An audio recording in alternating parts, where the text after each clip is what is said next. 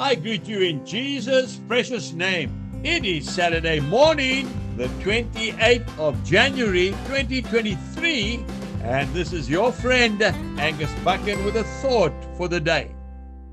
If we go to the second book of Corinthians, chapter 5 and verse 7, the word says, "For we walk by faith, not by sight." And then if we go just down a bit further to verse 9, "Therefore we make it our aim, whether present or absent, to be well-pleasing to him." You see, you can't please the Lord without faith.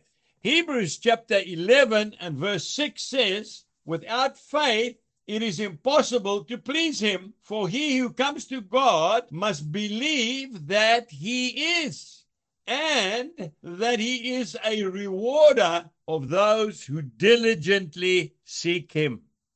If ever we needed more faith, I think you'll agree with me, we need it in these days in which we are living. Now, you know, faith is contagious. Faith begets faith. So you need to be spending time with people who have got faith. Remember, eagles do not fly around with flocks of turkeys. No, eagles spend time with the Lord in the high places. Faith begets faith. Augustine said, faith is to believe what you cannot see, but the reward of that faith, oh yes, is to see what you believed. I've just come off a radio program and I was sharing a story with them. They wanted me to speak about a supernatural sighting.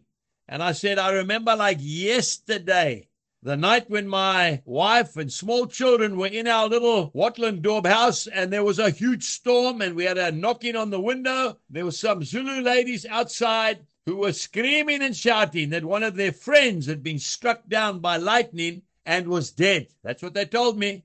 We jumped into the pickup. We shot up there. I walked into that traditional hut. It was very smoky. I couldn't see too clearly. And there was a body lying there with blankets covering it. They said, "There she is." I said, "Bring the body to the pickup or we'll take it to the mortuary." They said, No. You've been telling us and preaching to us for weeks in the fields every day that Jesus is a miracle worker. We want you to pray that Jesus will raise up this woman. Well, I was put on a spot, wasn't I? But I will never, ever forget it. I walked up, I laid my hands upon that body, and I prayed, "Please, Lord, raise her up so that these people can know that you are a miracle-working God." Nothing happened. I stood back again. I didn't know what to do. The Holy Spirit impressed upon me, "Do it again." I went and I prayed a second time.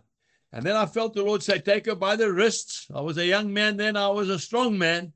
And pick her up to her feet. I picked that woman right off the ground. I stood her up, and I felt the Lord say, "Let her go." And I said, "Lord, she's maybe going to fall. Let her go." I let her go, and she remained standing. I want to tell you, those women have never, ever forgotten that miracle. We've got to do it by faith. Have a wonderful Saturday. And remember, Jesus is the same yesterday, today, and forever. Goodbye.